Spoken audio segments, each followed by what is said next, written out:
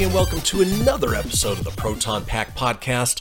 I'm Chris, and with me always is the Peter to my Brian, Tony. Say hey, Tone. Butt scratcher! Here's your butt scratcher here! Butt scratcher! Butt scratcher! Butt scratcher! Butt scratcher! Butt scratcher! Butt scratcher! Butt scratcher! Butt scratcher! What's up, everybody? It is episode 55, the Bradley Chubb episode. Not really. It's just it's not for the Broncos. Hey, that works. Man, it is. This is a nice treat. Every other week, you guys are getting more updated Proton Packs and new entertainment news. Yep. Coming to you. Yeah, once every 2 weeks, I think, is sort of our nice little niche here during the coronavirus pandemic in the amount of news that's been coming out. Not enough to do it on a weekly basis, but once every 2 weeks. We'll be here for you. Every time you say coronavirus, I just want to hit that WAP. Guess what, bitch? Coronavirus! Well, we appreciate you guys joining us, whether you're watching live right now or you're tuning in later on or downloading us on the podcast. But let's go ahead and kick off the show the way we do each and every show with our shameless plugs. You got that button ready for Tom? Oh, shameless plug time. Somewhere Let's right roll, homie. It's shameless plug time! It is in these hills that Juan Valdez and his trusty goat gather coffee beans every morning. Yeah. Money is cool. Money is cool. Money's always cool. So kicking off our shameless plugs, I'm going to start out with Rough Riders. Roughriders.org is my dog rescue nonprofit. It's a local 501c3 nonprofit. What we do is we pull dogs from the rural kill shelters, bring them here to the metro areas, work with the local shelters and local rescues to find them homes, give them a second chance at life. If you folks want to learn more about what we do or how you might be able to donate, donations are always accepted. Head over to roughriders.org or to Facebook at facebook.com/roughriderssaves. So lots of great dogs that have been saved. We've got a couple here, that are our own personal dogs that we love and cherish, and wouldn't happen without Rough Riders. So there's that. And then, Tony, you do a little pop culture radio show with our friend Jimmy Jones every Sunday. Tell us about it, will you? Yeah, so every Sunday night, if you're in the Carson City or Northern Nevada area, if you tune in to 95.1 KNVC, Carson City local radio, from 7 p.m. to 9 p.m., Jimmy Jones hosts the Pop Culture Kaboom Show. Everything you want, everything you need in pop culture. Jimmy brings you all the latest of the Comic-Cons, toys, video games, TV, movies, everything you need, everything you want. Jimmy Jones brings it to you. I just jump in and I do the movie segment with him at 7:40 p.m. till 8 p.m. So you can catch me for about 20 minutes on the show.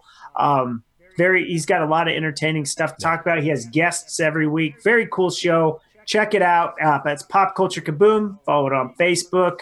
Like it or listen to it at knvc.org. You can stream it anywhere in the world. They even have back episodes, so you can go back and listen to it. But 95.1 FM KMVC radio. Very cool. And speaking, I didn't even have cheat sheet there. That was just memory. Off the top of your head. Memory. Yeah, you're firing on all cylinders today.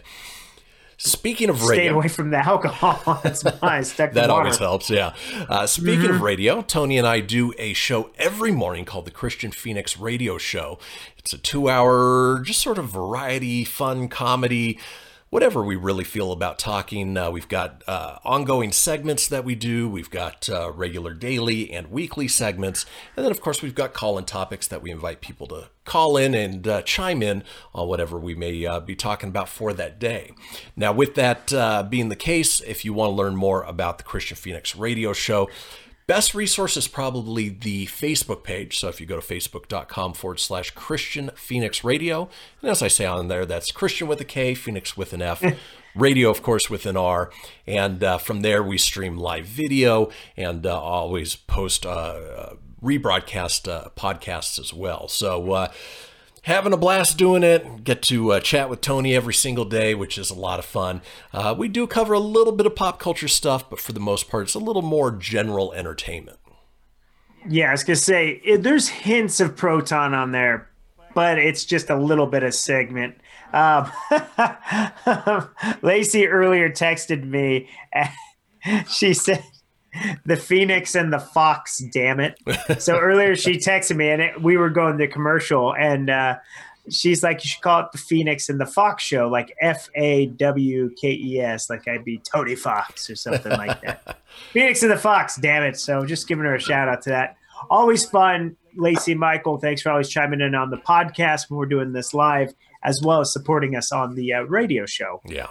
It's killer, but it's all pop culture tonight, kids. It is. So we've got your geeky neutered. Neutered. Your geeky neutered news. Holy shit, man. I could even say shit. Yeah, I can't do that on the radio. Geeky nerdy news. In fact, we don't even have a soundbite for this first one because we normally kick off with TV, but we don't have much to talk about radio. So let's go ahead and start with our first story, Tone. The Superman radio series from the 1940s will be revived for DC fandom. This would be the part where you play the "From the Stories Told Before." This is from the news around the world. This is your news with Austin Phoenix right there. Lacey also said, "Words are hard, buddy. Words are hard." But it's funny because we are doing this show exactly 12 hours after we did our morning show this morning. So. Yep. It's been a long day of talking. I work at the radio station producing shows and co-hosting shows. And so I spend most of the day talking just to come home and sit here and talk with you guys. So, but always love it. Always love, the pop culture stuff that we do. So back to Superman. I was going to say, too, if you want to alternate stories, I mean, I haven't talked much today, so we could, if you want to save some of that golden voice. I'm good for now. Let me know. I will let you know. Yeah, you let me know. All right. Well, DC Fandom will be returning actually this weekend with all sorts of new goodies, one of which will be a revival of the classic 1940 Superman radio show featuring a sprawling cast of actors. Using original scripts from the long-running radio serial recently unearthed from the Warner Brothers studio vaults, this rare, never-before-seen production will allow fans to experience the Man of Steel in a unique way courtesy of Warner Brothers Television and the Creative Coalition. The revival of the Superman radio series will feature Tim Daly, who you may know from Madam Secretary or Wings, for those of you who enjoyed 90s sitcoms, Daniel Day Kim from Hawaii Five-0, and Wilson Cruz from Star Trek Discovery, each voicing the Man of Steel in separate episodes. They said, we are thrilled to join comic fans and creators at DC Fandom, encourage Superman fans to learn more about the Creative Coalition's mission to support the arts by visiting thecreativecoalition.org. We are grateful to Warner Brothers and DC for supporting that work. And aside from the names that I listed, there's a huge list of big names that are going to be part of this, including Jason Alexander, Anthony Carrigan, Terry Crews, Giancarlo Esposito, Nicholas Gonzalez, Richard Kind, Jason Isaacs, Anthony Rapp, Tamara Toon, Tony Shalhoub, Alfre Woodard, and Constance Zimmer. So big names. And Henry Winkler. Hey! I just think it's funny because you did exactly what I did on the show, too. Man, there's just so many names. You're like, let's just read the big ones. Yeah, let's skip around a little bit because there's some names I don't recognize. But yeah. Hey, I hear you, homie. That's how I felt reading the article, too. Yeah, so the last DC Fandom was fantastic. It was a Saturday event, I want to say 2 weeks ago. I don't know how this one's going to differ, but it will be this Saturday. So if you're a fan of DC stuff, worth checking out. Hey, I'm excited for it. I think DC's hitting everything on all cylinders this year. Totally. As weird as that is, I mean, 2020 is a weird, effed up year anyhow, but it's crazy because we usually on the show kind of poke fun of how bad DC flubs everything up, but yeah, they've been doing it great. Fandom was a success, a massive success, and as you informed me earlier, this one's going to focus more on the comic book aspects and more of those lines, more away from the first one, which was about TV shows, movies, and things of that nature. So, but kudos to DC, man. Very doing good. it up right. I'm excited to see what comes out of Fandom 2 here. I am too. So, yeah, I'll probably be tuning in at least a little bit this Saturday, and I'm going to go through and look at the schedule, see if there's anything worth checking out. So that does it for radio news, which is a little strange. But, Tony, get that button ready because we're rolling into TV news. It is time. Let's go, bub. Here we go. Bazinga. Call! The cream of the crop! Hey, baby. Let's go, Bob. Excellent. Hail to the king.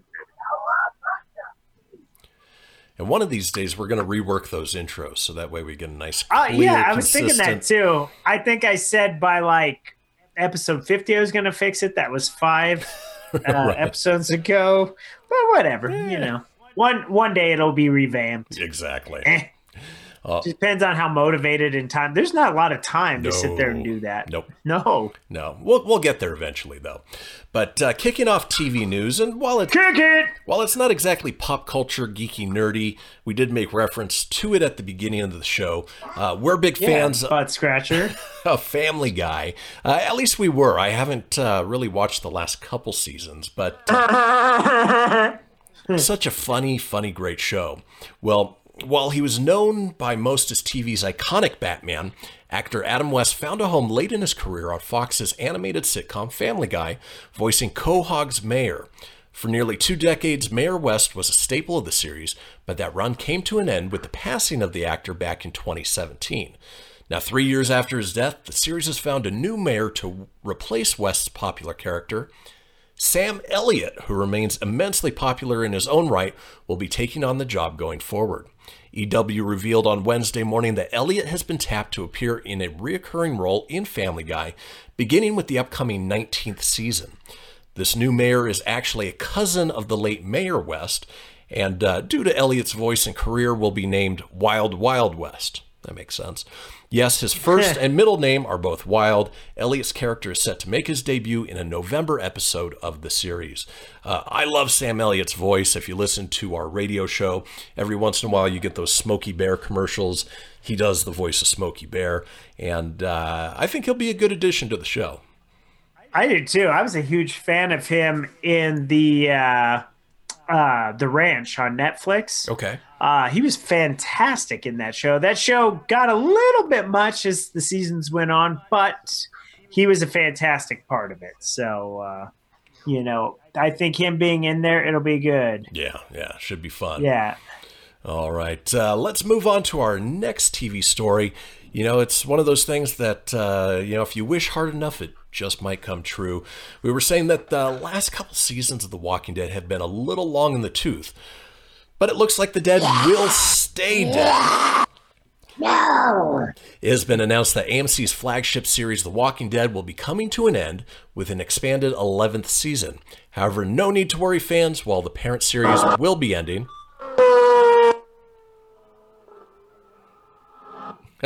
For whatever reason, your sound bites are cutting out a little bit over Zoom, but there we go. But while the parent series will be ending, the brand will still be very much alive via a planned spin-off featuring Norman Reedus and Melissa McBride in their roles as Daryl Dixon and Carol Pelletier. Carol Baskins? Daryl Dixon and Carol Baskins. As was announced at this year's virtual Comic-Con at home, the pandemic delayed The Walking Dead Season 10 finale will now air as a special episode on October 4th, 2020, with 10 additional episodes to air in 2021 for the current cycle.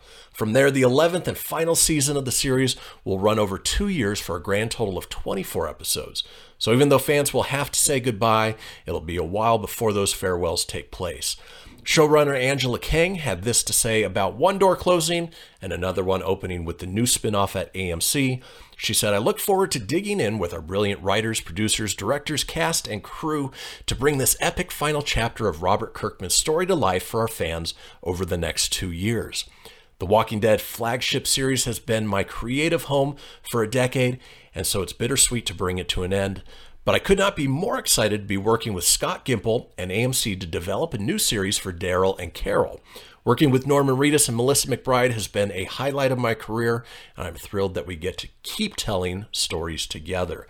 So that looks like it's another spin-off on top of the one that they're looking at releasing, which is called, not seeing it on here, The Walking Dead World Beyond, I want to say, something along those lines. Yeah, it is. So we're going to get a lot more Walking Dead, but I think it's about time that the original series comes to an end.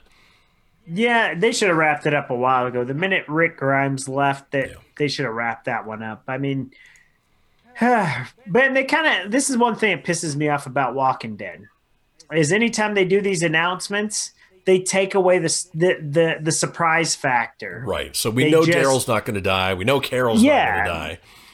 And they always do this too. Like they did that. They spoiled it when they said Michonne was leaving the show. They spoiled it with Rick. Like there's no surprise element from like season 8 on. They advertise it so you watch it, but it's like you gave away the biggest story. Like I'd rather be shock and awe and be like, holy crap, did they kill him? Is he really dead? Right. But you're like, oh no, he left the show, but we're going to do 3 movies with him. So obviously he's alive and they're going to tell his own arc. Yeah. Now we know that Carol and Daryl are going to survive all this.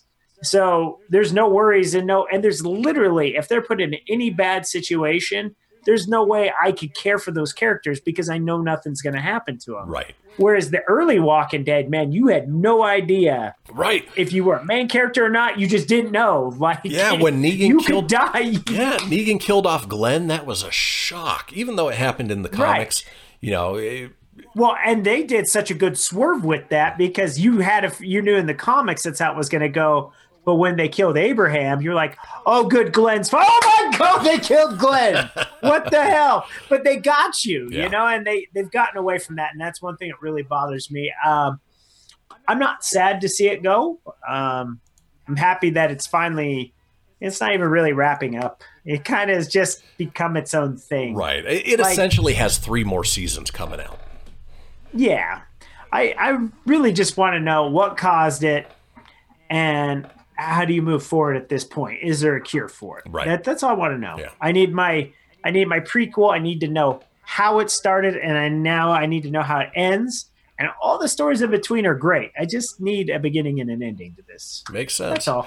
Well, we got a couple years, but fans of the series, it is coming to an end, at least in that incarnation. All right, Tony, let's move on to some Spider-Man-ish news. Spider-Man. So he's a little Spider-Man.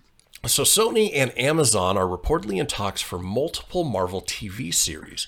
Years ago, Amazon was one of the contenders for the package of live-action Marvel shows that ended up on Netflix. Now it looks like Amazon may get a second chance to play in the Marvel realm. According to Deadline, Sony and Amazon are in advanced negotiations for a suite of TV shows based on Marvel's Spider-Man adjacent characters. At the top of the list is the Korean-American superheroine known as Silk, aka Cindy Moon, which let me lick you up and down. In Marvel's comic book universe, Cindy went to high school with Peter Parker, and she was also bitten by the same radioactive spider that gave Peter his powers. Ooh, they're like Eskimo buddies. Silk and Spider-Man have very similar powers as a result. However, Silk's control over her webbing is more refined than Spider-Man's. Additionally, Lauren Moon, a scribe on Netflix's Atypical, wrote the pilot script for Silk. Now, looking through, it doesn't mention any of the other possible characters that would be going over there. I know that they've been trying to develop Silk maybe for the movie series, but I think this might actually be a better way to go considering she's a lesser-known character. Yeah, they should have done this too with as badass as Morbius looked.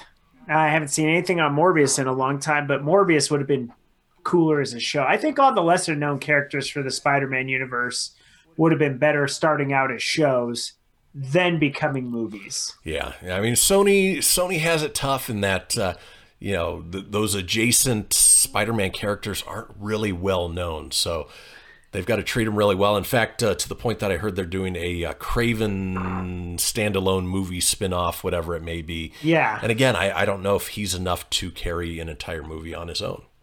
No, definitely not. But you could do those characters, start building up the Sinister Six, start tying it together, and then maybe you could build a movie that way.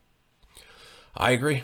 But they're doing everything they can, so Marvel can't get their hands on that property. Right. They're grasping at straws at this point. They're like, who else is in this damn catalog? Let's go over there. Wicker Man. There's no Wicker Man. Well, there's gonna be. We're gonna create a backstory on this Wicker Man character. Yeah, it's gonna be interesting to see how far Sony gets. But the only reason that Spider-Man's so popular is because they essentially handed him back to Marvel to do what they need to with it, and then Venom sort of rode that wave a little bit, but still not as good as the Marvel movies. Nope. I think what they. I think in exchange to continue to use Spider-Man into the Marvel Cinematic Universe, let Kevin Feige kind of come in and help refine them and kind of help guide that, I think wouldn't be such a bad idea. I agree. Well, let's move on from one Marvel property at a streaming service to another Marvel property at a different streaming service. Hulu has revealed the logo for Marvel's MODOK adult animated series, one of several Marvel projects that the streaming service will be launching. Hulu actually confirmed that MODOK will be among the series that it brings to New York Comic Con 2020, which we'll talk about here in a little bit, which will be a virtual event due to the coronavirus pandemic. The MODOK. Oh, you said it again. I did. Every time you say it, it's gonna be like the Pee Wee Herman show. Go ahead and drop it. Guess what, bitch? Coronavirus! The MODOK logo is a pretty cool design, which has a very techie Iron Man and or AIM vibe with its circuitry aesthetic. It also has a nice Easter egg in the Marvel logo, which is designed to look like the headband MODOK wears in order to focus his massive mental power into mind beams. And we'll post this up on the Facebook page if you don't get a chance to check it out on your own. But I'm looking forward to it. Hopefully the Marvel adult animated series is along the same lines as what DC is doing with Harley Quinn, where it is vulgar and violent and hilarious. Yeah, I'm excited for it. It's the whole fact that I thought this got canceled, so I'm really happy to hear that it has not. I'm stoked to see the cast in here too. Patton Oswalt's going to be MODOK. Amy Garcia, I've been watching a lot of Lucifer. She's great. She's in it as Jodie. I don't know who is MODOK's wife, so that's going to be fun. Ben Schwartz is hilarious. Lou. Melissa Fumero from Brooklyn Nine-Nine is going to be Melissa. Wendy McLendon Covey of the Goldbergs. I know Mike and Lacey are huge fans of the Goldbergs. Beck Bennett from Bill and Ted Face the Music and Saturday Night Live. Oh, that's okay. I know who that is. Oh yeah, a lot of people in there. So I think it's gonna be cool. I'm very excited for it, and I'm with you, man. I hope it kind of goes with a little cheeky R-rated, and it's animated, so it should be a lot of fun. Yeah. But we'll keep you posted when it is. And like Christian said, as soon as this show's done, everything that we talk about today, I will post on our Facebook page. So. Yep. Including this next one, which I think is already on there. So going out of the world of Marvel into Star Wars, something we've been looking forward to and we know we've got a release date for now, is The Mandalorian Season 2. We'll expand the ideas introduced in the debut and explore the larger Star Wars universe, including new stories that won't be isolated to the main character. Talking to Entertainment Weekly, series creator and executive producer Jon Favreau said, "The new season is about introducing a larger story in the world. The stories become less isolated, yet each episode has its own flavor, and hopefully we're bringing a lot more scope to the show." The EW reports says Favreau notes that the stories will look beyond being Mando-centric, suggesting we could see episodes that frame the supporting cast as protagonists. That supporting cast features Carl Weathers and Gina Carano, who can both be seen in the photo that we're going to post on there. I'm looking forward to it. It drops the day before Halloween. I know we're going to get more backstory on the Darksaber, which was teased at the end of season 1.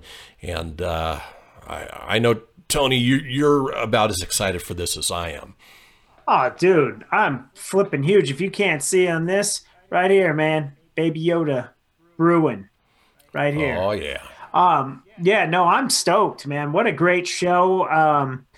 There's not too many shows that hook me enough to keep my ass planted, in the busy lifestyle I have. Obviously, when we get to Crossing the Streams, I'll tell you what I've been watching. But, yeah, Mandalorian definitely will be hooking. And like you said, at least that one is week by week. So it's not like, unless you let it build, you're not going to be sitting there getting glued to the seat. Right, so. right. Don't have to binge it. And it's one of those things that you look forward to its release each week.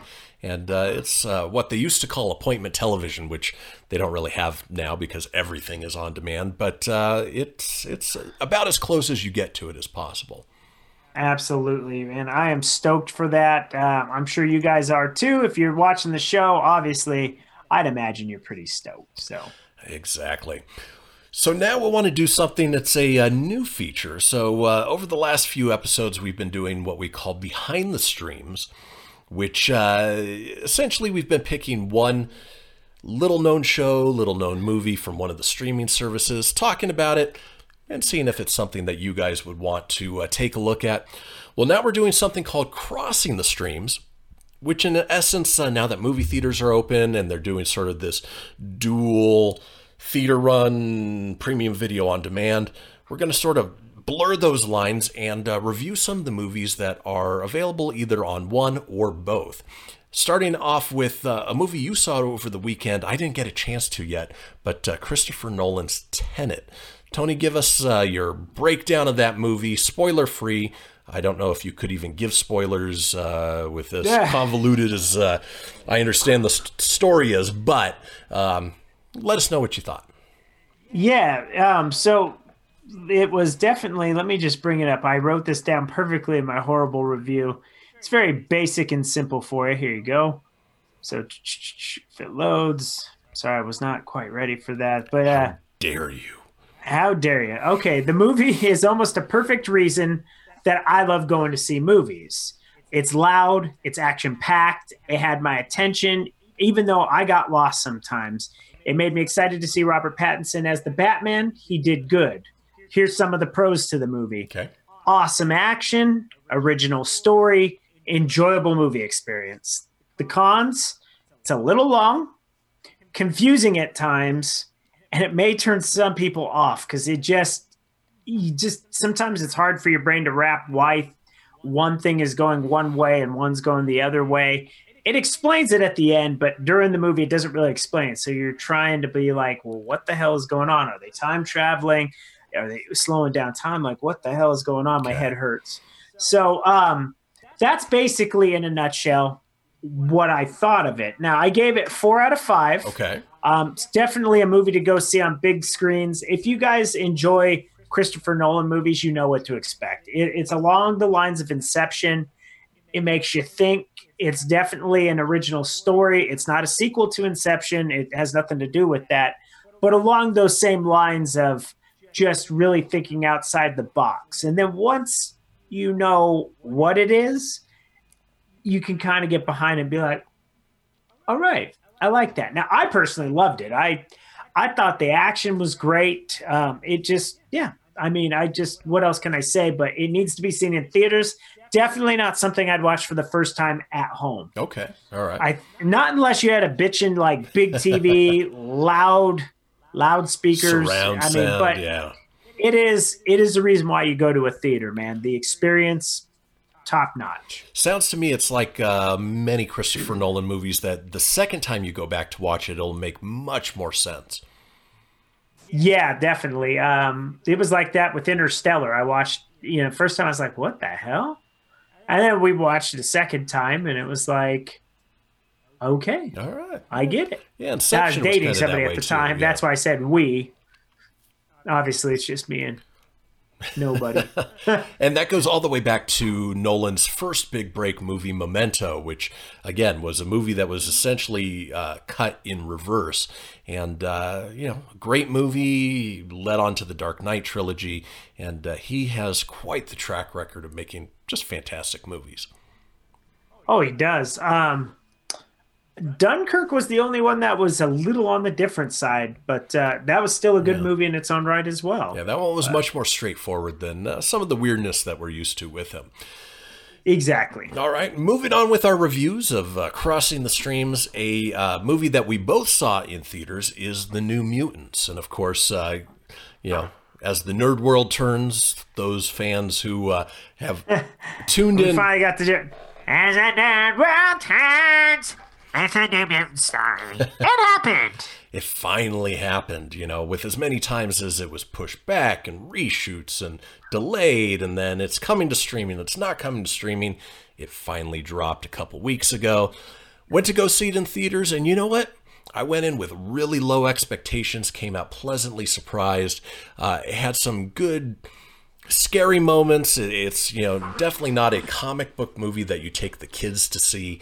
No. Knowing the New Mutants, the storyline behind it, it was nice seeing some of those characters.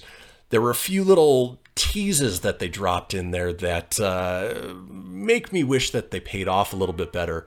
But the overall theme of the movie, feel of the movie, acting in the movie, I enjoyed. Not the best X-Men movie out there, but certainly not the worst. It was no Dark Phoenix.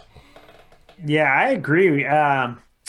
It was definitely, in my opinion, it doesn't, to break it down real easy, it doesn't really take place in the universe of the X-Men. Well, it does, but it's just in the comic book sense. The best way I could sum it up is take a Nightmare on Elm Street, the X-Men universe, put it in there, subtract the X-Men, subtract Freddy Krueger, and you kind of have the New Mutants. It's kind of like that. But I went in low expectations. I gave it a 3.5 out of 5 on the horrible movie review scale.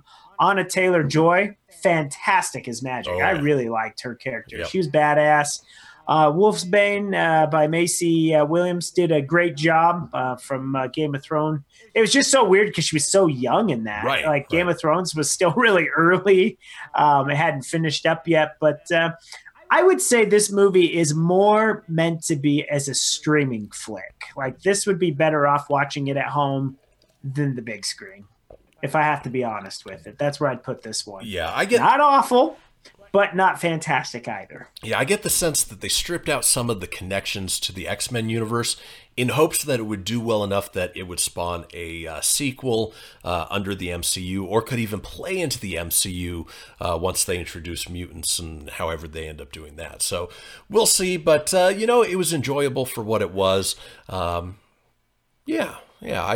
agree with you. 3.5 out of 5. Yeah, I'm happy it got to see the light of day finally. I mean, it was sure as hell a lot better than that bootleg Fantastic Four that we grew up that they filmed that we never saw until we got a hold of a bootleg copy, and what a pile of crap that was. Yeah. Woof. Yeah, that was garbage. Yeah, so this was way better than that. So, it's worth your time as a Redbox rental or on demand. Not really worth going to the theater for. Unless you just are Jones and they go back to the theater, then I support that because there's not much else playing, so you might as well. Yep. And speaking of which, moving on to our third movie review in Crossing the Streams, we're talking Bill and Ted Face the Music. It's the third installment of the franchise, obviously. Excellent! It takes place many years later. It's a movie that I was actually waiting to hit theaters, but it's not playing in any of the theaters around here, so I've been hesitant to watch it on premium video on demand here at home. But it might be the way I have to go. But Tony, you did see it. Did you see it in theaters, and what did you think? No, I saw it. I didn't get to write a horrible review yet on it, but I did see it on demand. Oh, buddy. Okay, so let me just say, I like it because I like the Bill and Ted movies. I would definitely, without spoiling it, I would say it takes a lot of, if you take part 1, and a lot of elements from part 2, Bogus Journey. And then you kind of did the Force Awakens kind of deal with it, where we're going to take everything you know and love, kind of combine it, and we're going to tell this new story, while still trying to stay in the vein of these other two stories. Then you got, Bill and Ted Face the Music. It kind of reminded me of like when Jim Carrey and Jeff Daniels got back together for Dumb and Dumber 2. Gotcha. They waited too long, just too long. I'm not being negative on it. If you like the first two Bill and Ted's, you're gonna like Bill and Ted Face the Music. I enjoyed it for what it was. Is it something super fantastic? Not really. I'm even kind of bummed that the whole little air guitar, which I'm gonna play again for you. Excellent! They don't do that a whole lot in the movie. It happens, but it's not near as much. And they still talk like this. And I gotta say, Keanu Reeves, like to watch him try to do that looks painful. Oh, he looks like he's in a lot of pain when he's like, I don't know, Ted. We gotta tell Missy. And Missy, it's not the same Missy, but they've got Missy in it and aged quite. Yeah, it's just obviously it's 30 years later. They're gonna look older. They're gonna be different, but nonetheless, not gonna spoil anything for you. If you like Bill and Ted, you're gonna enjoy it. I think you're really gonna like it. You're not gonna love it, and I think that's kind of the hard thing. If you're a big fan of these movies, you're a little disappointed. Another good thing too is like another way to do it is like Jay and Silent Bob reboot. Right. Did you love it or did you just like it? I just liked it. So yeah. And I feel like that's how you're going to feel with this. It's kind of taking a classic and just here you go. All right. But and without any... I still have high hopes for Ghostbusters though. Still high hopes. Without any spoilers, I understand there were some fun cameos in the movie though. Very fun cameos in there. Some good stuff, and the music was good too for what it was. I mean, the whole premise of trying to unite the world with one amazing song, and the song was not really that amazing. Fun. Weezer did a fun music video for it, which I thought was awesome. Yeah, it's enjoyable flick. I'd give that also probably a 3.5 out of 5.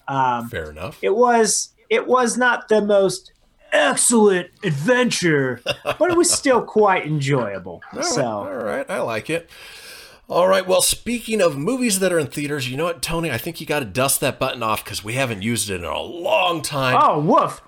I got to say, it is Missy, by the way. Missy aged horribly. Did she really? Lacey just sent me a thing. She goes, it is her. Whoa, no. Okay, well, Missy's in it, and Missy, at 30 years later, let's just be nice. Be nice, because that could be me one day. That makes sense.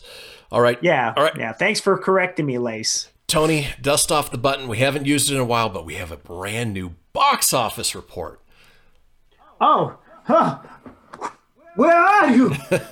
There's a lot of cobwebs on this damn thing. Hold on here. Yes. Oh my God, you put me on the spot. No. Nope, not that one. Always I buy some time because the box office report, do. I can't find it. I'm sorry. We get Tony's low rent version of it, but you know what? Yeah, I'm sorry. It's just not on there. And it's crazy because we use it every day for ours. Oh, here you go. Sorry. Jeez Louise.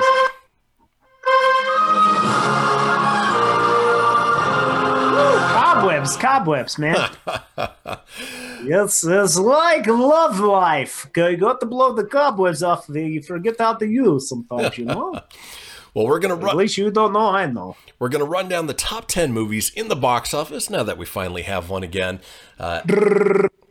It was no surprise that Tenet took the #1 spot this last weekend at the box office, and actually did pretty well considering that major cities like New York and Los Angeles are still locked down, theaters aren't open there, and it brought in $20.2 million.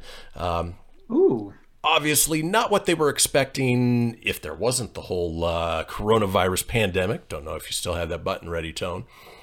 Coronavirus, it is right down here. Coronavirus! Coronavirus!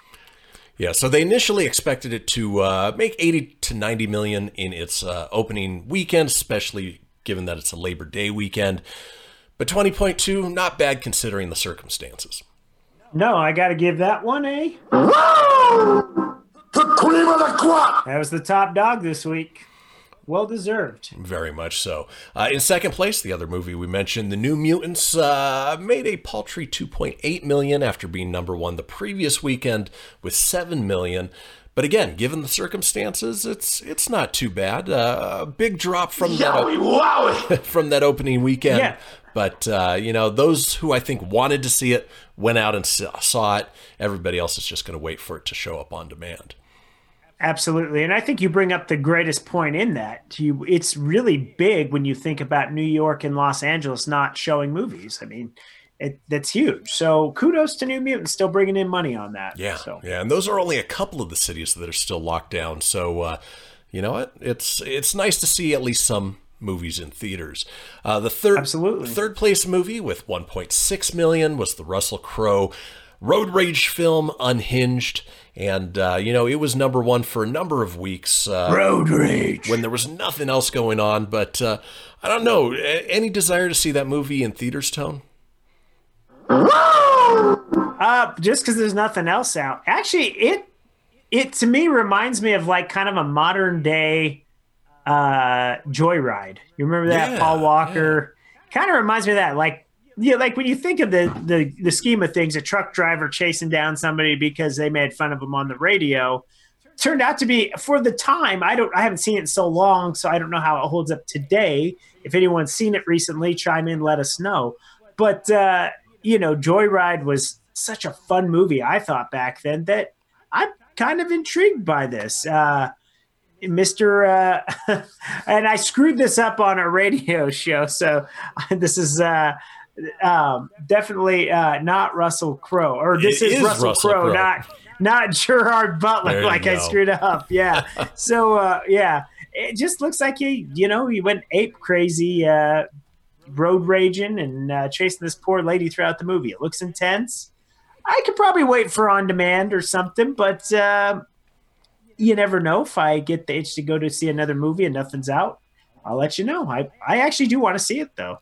Yeah, it looks like Russell Crowe's packed on a few pounds though. He's well, and I couldn't tell. Apparently, yeah. Well, when I saw trailers for Greenland with Gerard Butler, I was like, oh well. Gerard Butler's other movie's already out, and you're like, no, that's Russell Crowe, dude. Different people. Yeah, he has definitely gained some weight, but that's stuff just happens. All right, moving on, fourth place with $610,000. Bill and Ted Face the Music.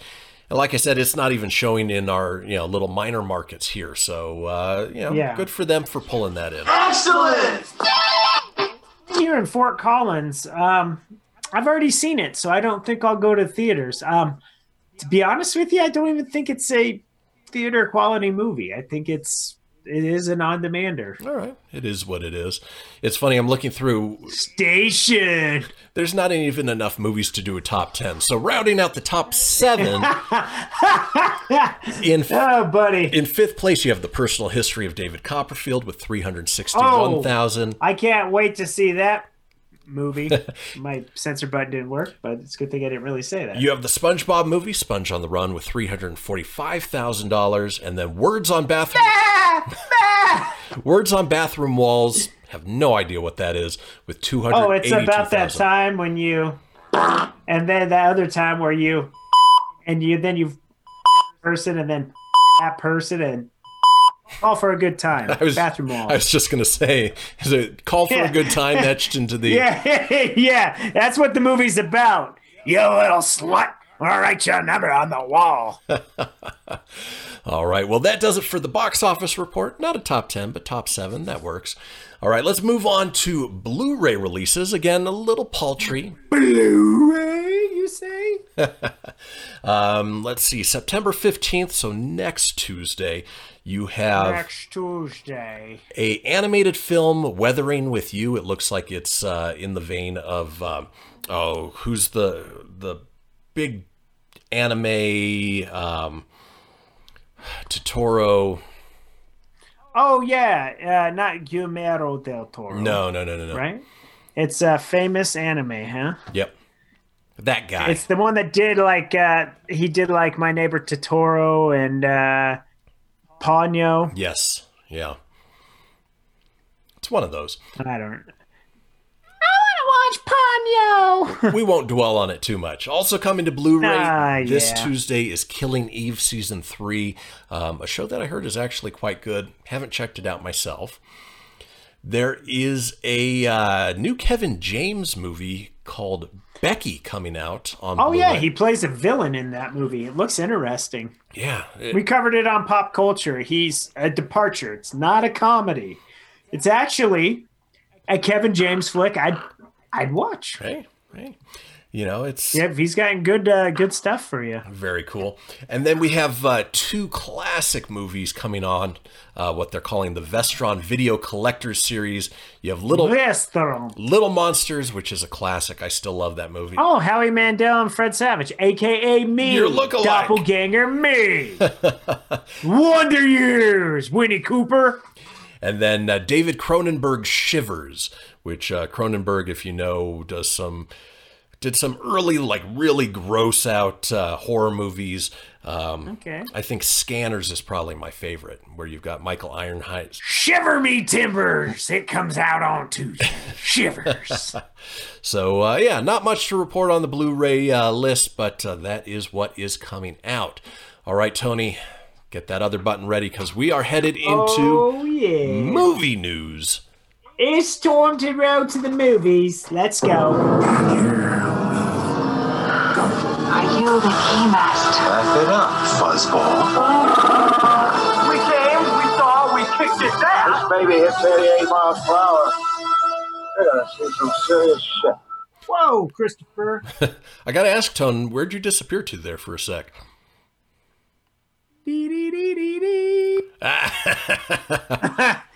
Yeah, because it's the evening show. I can't do this in the mornings because I typically work. So, And we're about open a little of the booble. We're about halfway through this show, so he's not starting so early that he slows down by the end. Yeah, well, it sucks because I gotta get up early and do the Phoenix show tomorrow. Well, I actually got a chiropractor first and then do that, but it just sounded good. Yeah, a little bedtime juice. All right. Well, in any case, we're going to kick things off with the trailer of the week. It is a movie trailer that just dropped within the last 11 hours. 24 hours? Yeah, this morning it dropped. And it looks really good. You know, if you were a fan of the original, I think this one will do it justice. We are talking Denis Villeneuve's trailer for Dune. God, I'm so glad you said the name and not me. Looks great. I mean, you've got some great actors in it. Obviously, starring Timothée Chalamet, who all the little girls go crazy for. I don't see the excitement, but you also have Oscar Isaac, Rebecca Ferguson, Zendaya, Josh Brolin, Jason Momoa, Javier Bardem, Stellan Skarsgård, Dave Bautista, just a who's who of pop culture actors.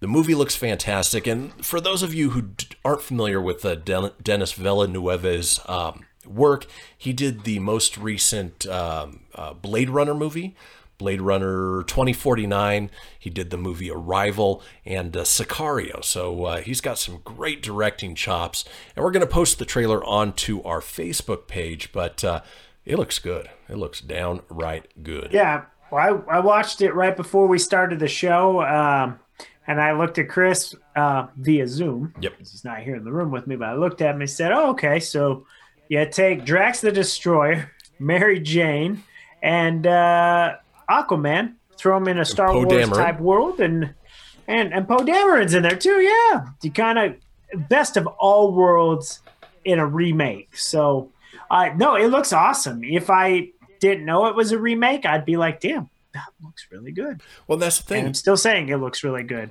Especially for a remake, it looks damn good. Yeah, and you won't have had to have seen the 1984 David Lynch film to enjoy this one. Definitely check out the trailer. And the neat thing to know about this is it comes out 2 days before my birthday, December 18th. So I know what I'm going to be doing. Birthday. Do do do do do do do. That's what I'm going to be doing for my birthday. All right. Yes. So trailer of the week was Dune. Let's move on to more movie news. Marvel reportedly will not be recasting T'Challa for Black Panther 2. Over a week after the news of Chadwick Boseman's tragic death, fans are discussing the best way to respect and remember the Black Panther star. He's going to get a statue in his hometown.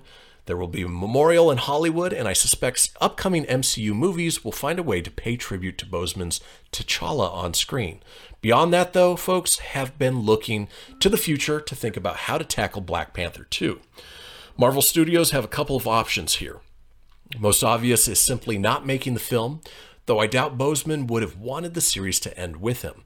Another is digitally recreating the actor in the same manner as Carrie Fisher and Paul Walker were resurrected for their posthumous performances. Personally, I think, the author of this thinks, that they could get away with doing this for a single scene, but it'd be disaster if it didn't look right. Just look at Gemini Man. One avenue that's definitely being ruled out, though, is recasting the role of T'Challa.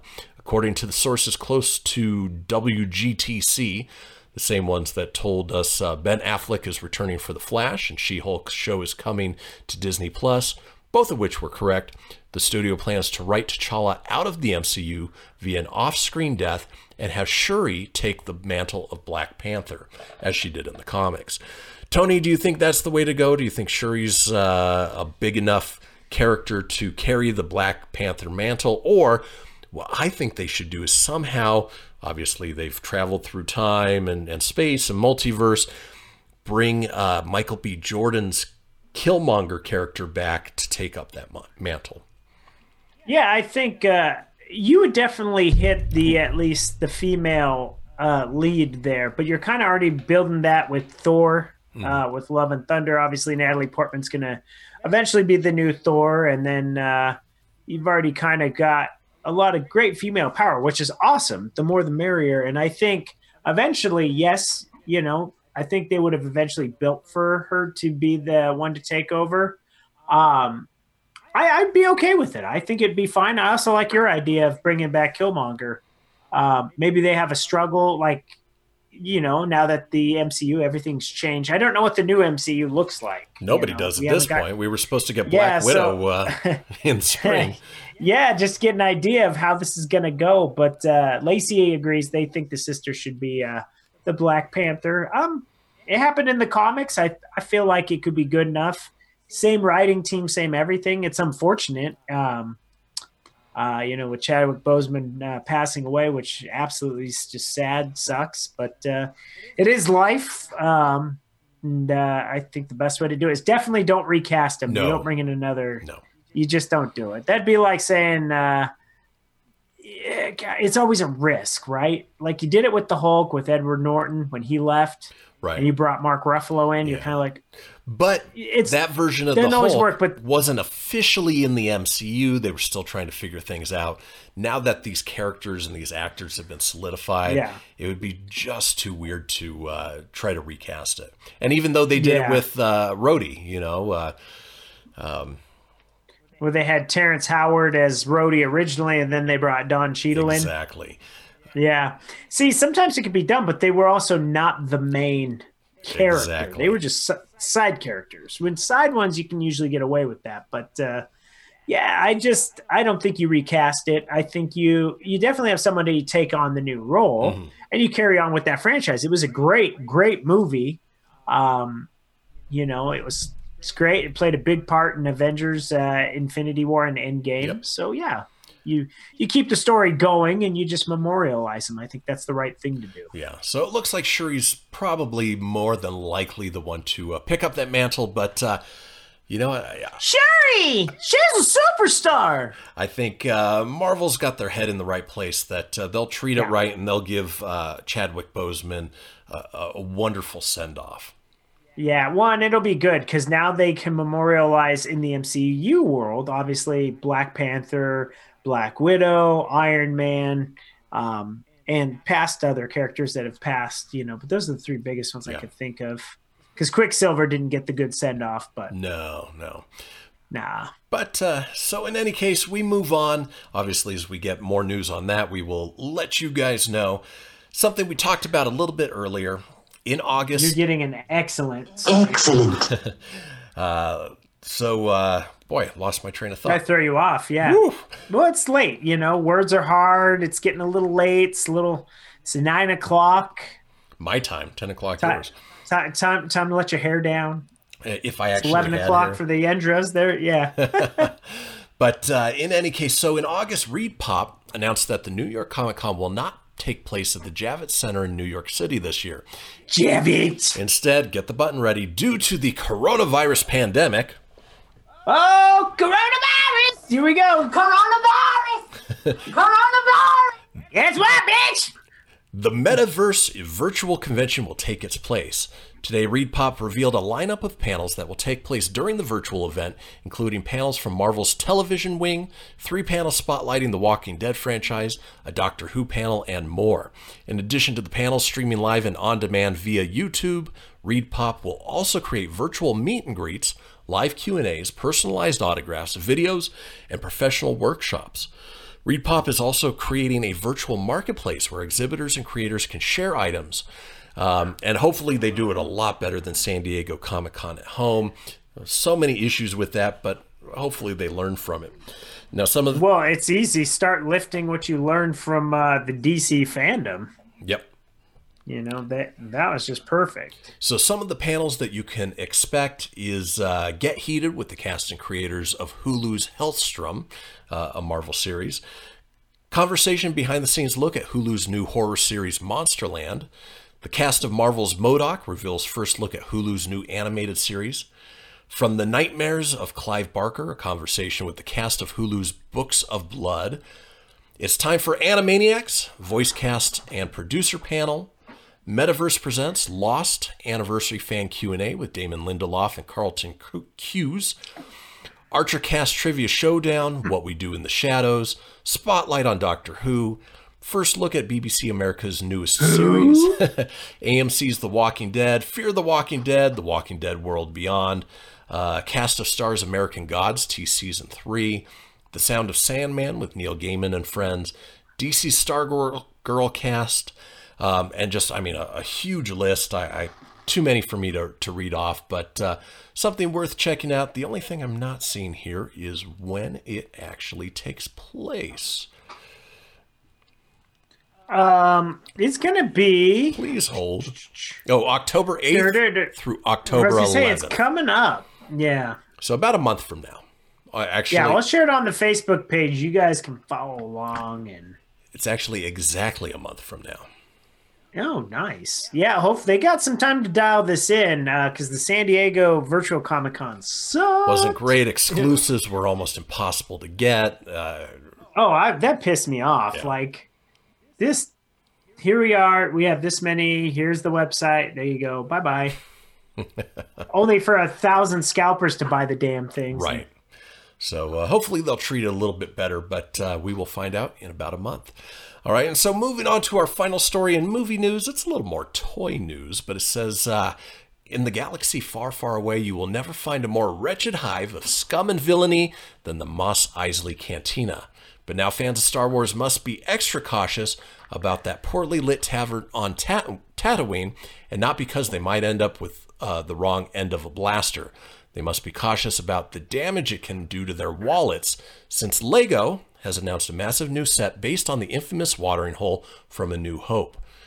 And this fantastic collection includes a lineup of minifigs that is most impressive. And so it's a 3,187 piece cantina, and you have minifigs of Obi-Wan, Luke, Han Solo, the Millennium Falcon, Greedo, Greedo. so many, the Cantina Band, I want to say the guy who loses his arm, which I can't think of what his name, Ponda Baba, Garandon, and Labria. Boy, so many names, but this is a huge set. The only thing I'm not seeing here, which I'm sure is at the bottom because they don't want to give us sticker shock. Yep. This set will set you back $349.99. Ouch. Yeah, those bigger Lego sets are expensive, man. They're very cool. I think the Disney Castle ran around there, and I think the Ghostbuster setup was pretty pricey too. Yeah, I had that one. I think it was about $300, but that was so much fun to put together and have. Kind of bummed I got rid of it, but this one looks awesome. It's definitely for the Star Wars collector, and it should be pretty cool. It's nice. Did you end up selling the Ghostbuster one? Huh? I did. I didn't have room for it. Hey, well, that's okay. You got to build it, had it, were able to sell it off. That's always a good thing. Yeah, and that's most of the fun is putting it together. Right. All right. Yeah, no, it looks cool. We'll share that, but that's going to be expensive. But man, it's pretty cool looking though. Yeah, definitely not something you get your little kids for Christmas. You're probably better off with the $20 to $50 sets there. Yeah, 3,187 pieces of fun. Houses. All right. Well, that does it for movie news. Tony, get that button ready because we are headed into video games. You like the video games? I do too. Hey man, you want to play some video games?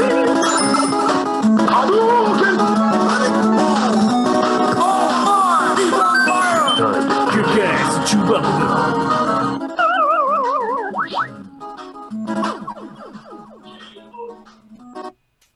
So, a couple weeks ago, we got information and a look at the PS5. Well, now Microsoft has confirmed the November 10 release date for the Xbox Series S, as well as the rumored specs, thanks to a new trailer. As previously leaked, the Xbox Series S is an all-digital console capable of running games at 1440p, kind of a weird number, and up to 120 frames per second. It will support DirectX ray tracing.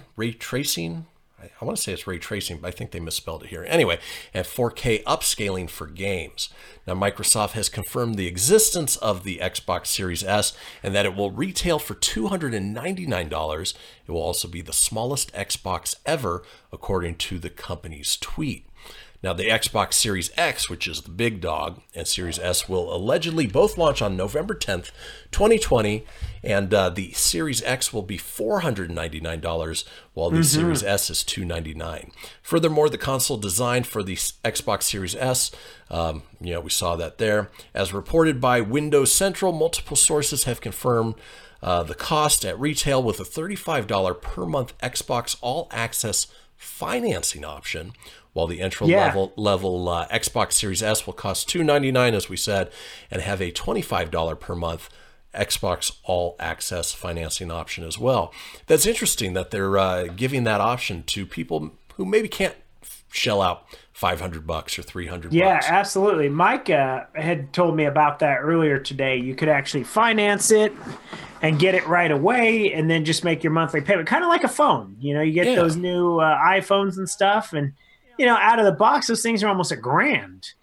And we don't ever really think about that because you're just like, oh, I'm upgrading my phone. And then it just rolls into your phone bill every month and you're none the wiser because you're just like, well, I'm paying this phone bill. Well, you're paying your phone bill, but you're also paying for this phone. Right. So I think it's smart on Microsoft's part, actually. I think this is going to get it in more people's hands. Yep. I think when you can justify a $35 a month fee or whatever it ends up being, I think that's what Mike had sent me a text earlier on. It's something like that. Yeah, 35 for the X and 25 for the Series S. Yeah, well, you'd go $10 more, right? For the bigger and better one. Might as well, right?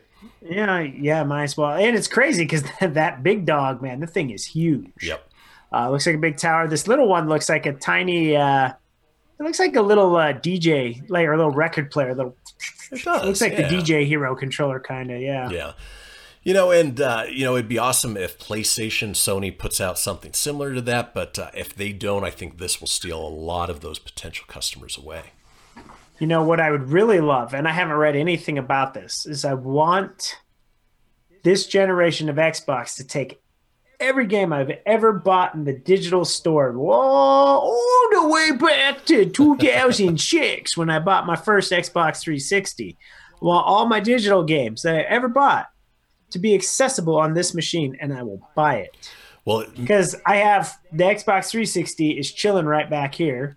I keep it because it has Marvel vs. Capcom, Marvel vs. Capcom 2, Ninja Turtles, Simpsons, X-Men, right. games you can't get that never got to transport over to my Xbox One. Right. And games you don't want to buy over again. That's the worst. But it says that this one, obviously, it's more powerful. It'll take advantage of the Xbox Game Pass, and it supports backward compatibility. Now, is that just back to the previous generation like PlayStation is doing, or is it going all the way back to the beginning? I mean, that'd be badass. If it does everything from the Xbox One, then I'm on board. Because then I don't have to rebuy everything. You know what I mean? It's kind of like I only keep like I said, I keep the Xbox 360 for certain things that I can't play on the One. Mm-hmm. And I don't want to rebuy the One. I don't want to re-download all these games again. Over time, man, when you think about it, it adds up. Your digital purchases. Yeah, it does. Because you can't trade them in, Luckily, I usually only buy games if they're on sale. It's about the only time I'll ever buy them, unless they're like, like Ninja Turtles or, stuff that I've like, oh God, I have to have that day one kind of thing. Yeah. Well, if that news wasn't enough to get you to switch to Xbox, maybe this is. Xbox today announced that the popular subscription service Xbox Game Pass is leveling up in the near future thanks to the addition of EA Play to both the Xbox Game Pass Ultimate and Xbox Game Pass for PC. Best of all, EA Play is joining these two tiers, leaving out just the basic console service at no additional cost. No definitive date has been given for EA Play, which was previously EA Access and Origin Access, coming to the service beyond this holiday. Now, they are teaming up to give players the ability to go back and play popular games from the EA franchises like Battlefield, Mass Effect, Skate, and The Sims. And not only will EA Play titles be available on console and PC, this holiday, some of the best EA Play games will be available on Xbox Game Pass Ultimate members to play on Android devices via the cloud at no additional charge. That's interesting. The standard version of Xbox Game Pass is $9.99, or you can step up to the Game Pass Ultimate, which is just a little more expensive at $14.99 per month. Tony, are you an Ultimate or just a regular pass holder? I'm an Ultimate, and I got roped into a good deal. I'm an Ultimate member until I think March of next year. I don't know how I got wrapped up into that. I think it was a special holiday bundle thing. So I have it, and let me tell you, the Xbox Game Pass is sweet. I mean, that's how I was able to get Battletoads. Like, I didn't have to buy Battletoads. I got to play that right out the gate. Streets of Rage 4, got to play it right out the Nice. gate. The only thing I don't like, and I think, and I could be wrong, I have to do more research on it. Mike, if you're watching, I know you've done a lot of research. Feel free to correct me. But I think that this is going to be cloud-based, kind of what Stadia wanted to be. Right. So you don't have to download all this crap. They had Red Dead Redemption 2, which I really wanted to play. Mm-hmm. And the thing is like 300 gigabytes, you know. It just, geez Louise, man. If you don't have that much space, then you're kind of effed. And, it's nuts. Well, the thing is, they don't mention it here, but two of the more popular EA games are Star Wars Battlefront and Madden. And so I would assume you get to play those games as well, as long as you've got the proper version of Game Pass. Yeah, now that would be sweet because the Maddens every year, like Mike told me, this year's Madden, he loves it because you can play NCAA on there. Oh, really? Just certain teams, yeah. So you can actually play the Big Ten, or the bigger conferences. So I think USC's in it. Ooh. I know Nebraska's in it. So there's some cool stuff in there which fans haven't got. Now, obviously, some people feel it's just a turd polished with some new paint. Because the last few years they've gotten lazy. They just they just charge a lot of money for updated rosters. So if you're getting it with the pass, then that's a hell of a deal. Mike did tell me cloud-based would be amazing. Haven't read into that. They should do it. I thought they were going to do that. I don't know, man. I think adding EA with this it's awesome, man. Although EA makes a lot of crappy games, though, too. They take a lot of games that look pretty, and then they're Decepticons. I'm looking at you, Star Wars Battlefront 1 and 2. looks beautiful, but the game's a pile of crap. I don't know if I'd go that far. They were fun for what they were, but not the Not Star for the Wars. price you pay. Yeah. 60 something bucks, and then you discount it a year later to $5. F you. And looking through it, looks like this is how it should be. Looks like Titanfall was actually an EA game, which those games were a lot of fun. Yeah, they were the big mech games. Oh, yeah. Absolutely. This is why I don't buy games right away anymore. I wait a little bit, and then they're discounted quite nicely. Oh, yeah. All right. Well, Mortal Kombat, another big thing. All that DLC stuff you can catch on good sales. That's how you upgrade. All right. Moving on from Xbox Game Pass over to Assassin's Creed Valhalla. Well, Valhalla! That game is one of the most anticipated releases of the year, and Ubisoft has surprised fans by revealing it will release it a little early. And I say just a little early.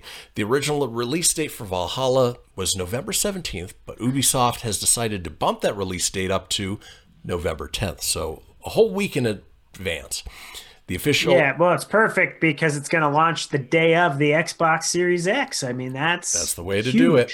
The official... That's huge. The official... Assassin's Creed Valhalla. It's coming out on the day of the Xbox. It's going to be wonderful. The official Assassin's Creed account shared the news on social media, and the move seems tied to the recently revealed release date, like you said, of the Xbox Series X, which was revealed just the other day to be on the 10th. It remains to be seen when the PS5 will release, but we don't expect it to move again if Sony's console is released on a different date.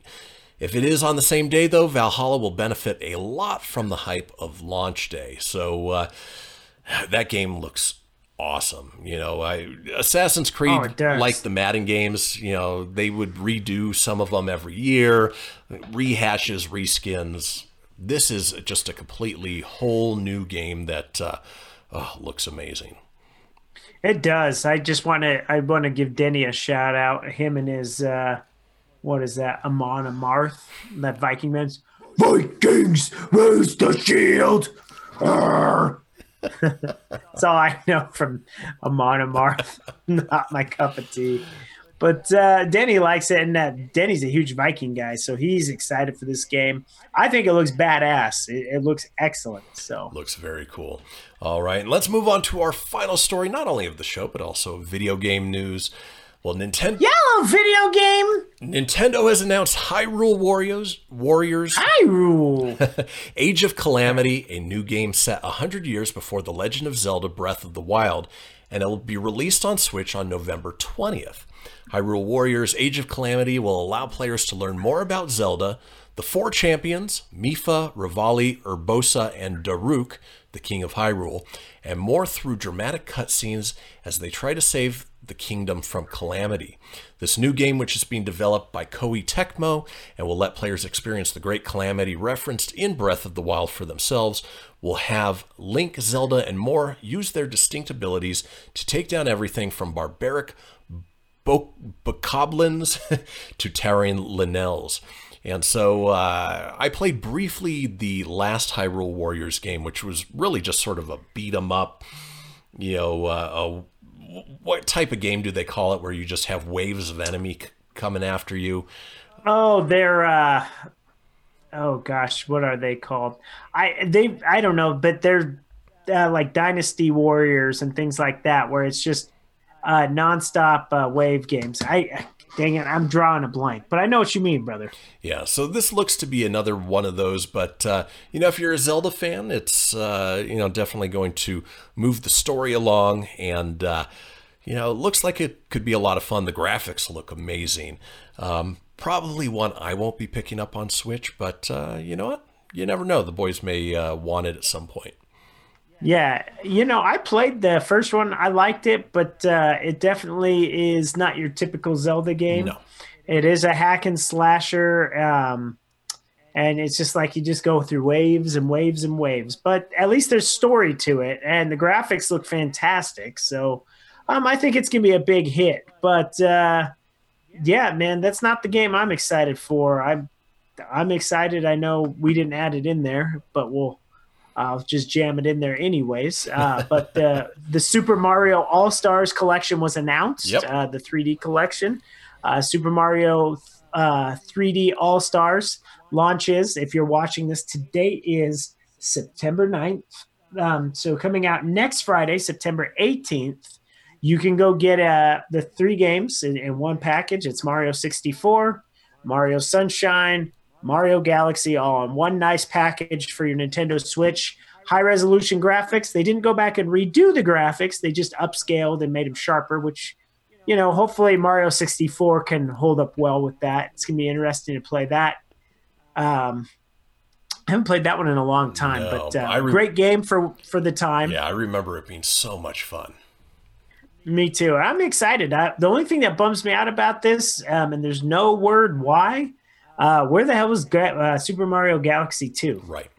That's the thing. And then they also announced that Super Mario World 3D, the one that was on the Wii U, that one's going to now drop in February as a re-release. It's going to include some other game called Bowser's Fury. That game was fantastic. I know a lot of people didn't get to play it because the Wii U sucked. Not many people had it. Let's just be honest. Yeah, all the best games that were on there, like Captain Toad's Treasure Tracker, Mario Kart 8, Zelda's. Actually, none of the Zelda games made it off that one. But Donkey Kong Country Freeze, Hyrule Warriors, and a few other games, they ported over to the Switch. Smash Brothers was another one. Yeah. They took Smash Brothers and made it way better. They basically gave you better versions of those games for the Switch. And and this one's going to be getting the same treatment. Fantastic Mario game. So all in the celebration of Mario's 35th. So if you're a big fan, you can check that out. If you have a Switch now, you have the online. You can look forward to Super Mario All-Stars for the Super Nintendo. You can download now, free. I mean, you're paying for the online service, right? But it's free. And then in October, they're going to do a game called Super Mario Brothers 35, where you'll play against 35 other players. And it's kind of like Tetris 99 that was free, that you could play against other players, drop more bricks. Well, Mario's going to go insane. You're going to play the original Mario Brothers. It should be a lot of fun. Yeah. Looks awesome. I know I'm very excited about it. I'm excited everything Mario. Most Mario games get me excited, so I'm pumped for that stuff. Well, and correct me if I'm wrong, but the 3D Mario All-Stars is going to be a limited release too, so get it while you can. It's only available till March 31st, so you can get the physical copies. They'll be available at Target, Best Buy, Walmart, Amazon. You can pre-order now. There's some pre-order goodies if you do that. There's some stickers. There's a Super Mario pin set from Nintendo. If you follow all the steps, you can earn this special commemorative button set, which is pretty neat if you're a diehard Mario fan. Yeah. But after March 31st, I have no idea what the hell they're going to do with it. It just becomes a collector's item.